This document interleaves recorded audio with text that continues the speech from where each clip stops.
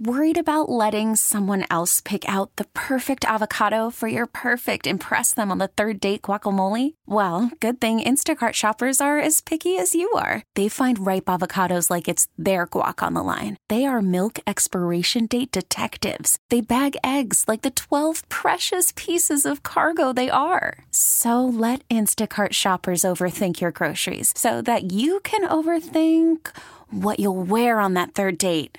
Download the Instacart app to get free delivery on your first 3 orders while supplies last. Minimum $10 per order. Additional terms apply. Hey, Rob Bradford here. I have set out on a mission with my good friends at FanDuel to prove what I have known for some time. Baseball isn't boring.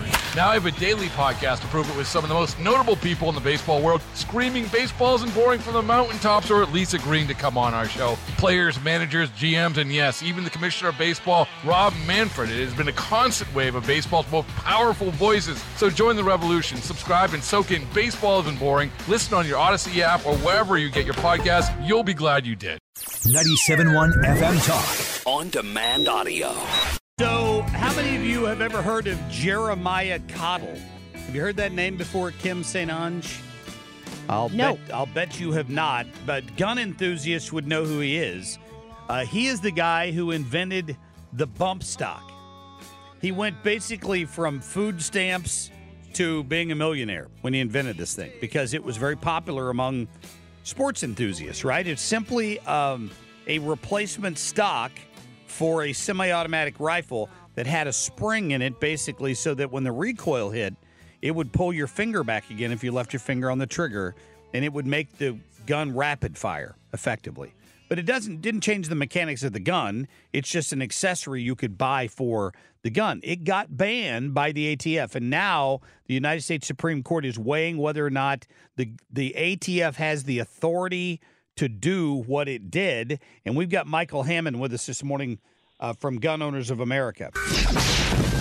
If you ban them in the future, the bullets will have been shot and there won't be any more available. So you don't shoot deer with a bullet that size. If you do, you could cook it at the same time. Put that double-barrel shotgun and fire 2 blasts outside the house. That is without a doubt the dumbest thing I've ever heard.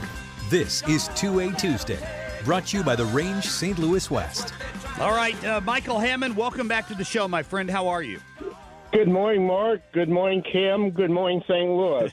Yeah, good to have you back. I see the Supreme Court is weighing in on this bump stock issue. Somebody tomorrow sued over it, right? And now it's finally made its way up to the Supreme Court.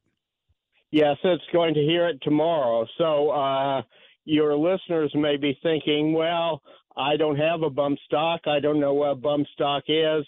Why should I care? Well, you should care for a number of reasons. The first is that a bump stock is nothing but a piece of plastic and foam rubber, which BATF is trying to say is a machine gun. Now, if BATF succeeds in saying plastic and foam rubber is a machine gun, then we're in Alice in Wonderland. At any point, BATF can define anything in any way. The second reason you should care is because a belt will do the same thing to a firearm. They have, by and large, removed the spring in order to make it a semi-automatic as opposed to a full automatic. And so a belt can perform the same function. So if the BATF is successful in saying a piece of plastic and foam rubber is a machine gun, then a belt is a machine gun as well. The third reason is because if the bump stock is a machine gun, because it makes a semi-automatic fire faster, although it doesn't make it fire automatically, it makes it fire faster, then the semi-automatic is a machine gun as well, and we're just waiting for the second foot to fall and for BATF to say, yeah, well, guess what? The semi-automatic is banned because it's a machine gun. So is the argument here basically that they've overstepped their bounds by making these decisions because it goes further than the National Firearms Act? So in other words, Congress might be able to act on this, but the ATF cannot independently. Yeah, the Congress has said that a machine gun is a gun that fires more than one round in a single function of a trigger. Bump stock doesn't make a semi-auto do that.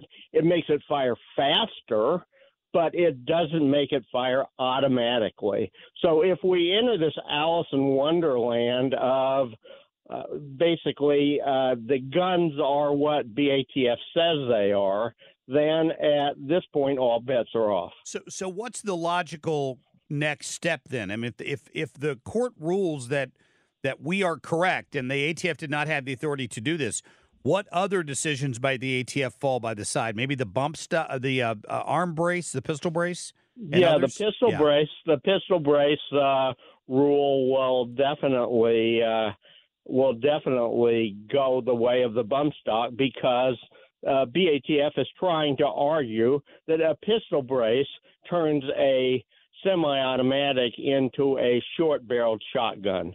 So the pistol brace rule will go the way of the dodo, and similarly, a lot of other gun rulings, which the lower courts have issued, will disappear as well. Yeah, it was one of the decisions that I disagreed with strongly by President Trump. I mean, he's the one that kind of pushed for this, right? Yeah, well, President Trump okayed it after a horrific shooting in Las Vegas, and bad facts make bad law, and it did so in this case as well. And I went to the Associated Press and I made the statement, which was published by the Associated Press, that the president who said he was the Second Amendment's best friend has become the gun grabber in chief. Yeah. With respect to this decision, we're not perfect.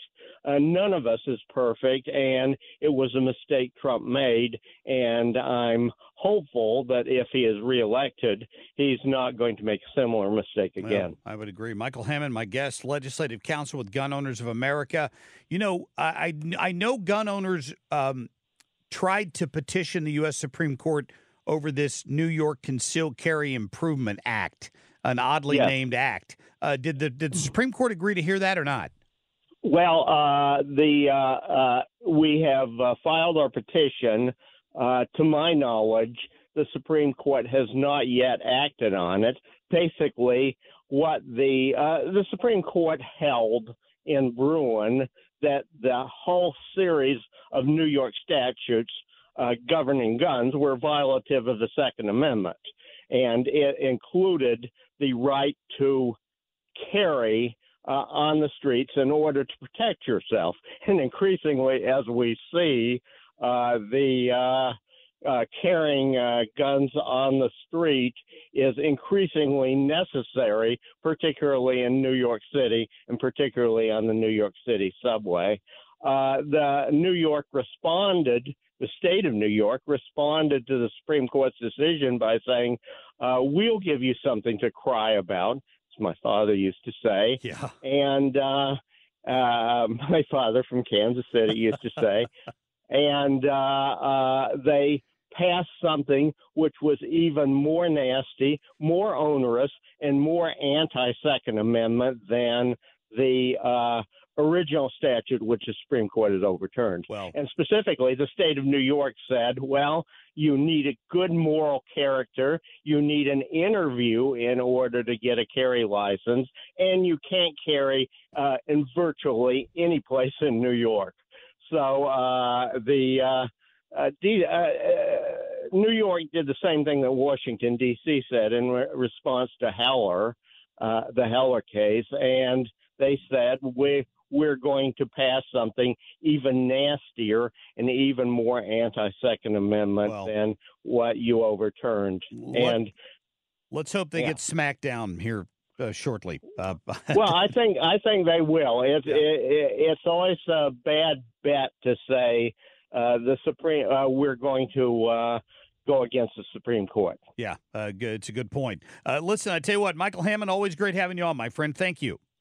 Thank you for having me. You bet. In fact, Michael went to school here at Washington University. Oh, nice. Reminds me of that all the time. And he's the one up there leading the fight for gun owners of America in these cases in courts all across America. It's why I love getting his expertise on the radio here. Get more at 971talk.com. Hey, Rob Bradford here. I have set out on a mission with my good friends at FanDuel to prove what I have known for some time. Baseball isn't boring. Now I have a daily podcast to prove it with some of the most notable people in the baseball world, screaming baseball isn't boring from the mountaintops, or at least agreeing to come on our show. Players, managers, GMs, and yes, even the commissioner of baseball, Rob Manfred. It has been a constant wave of baseball's most powerful voices. So join the revolution. Subscribe and soak in Baseball Isn't Boring. Listen on your Odyssey app or wherever you get your podcasts. You'll be glad you did.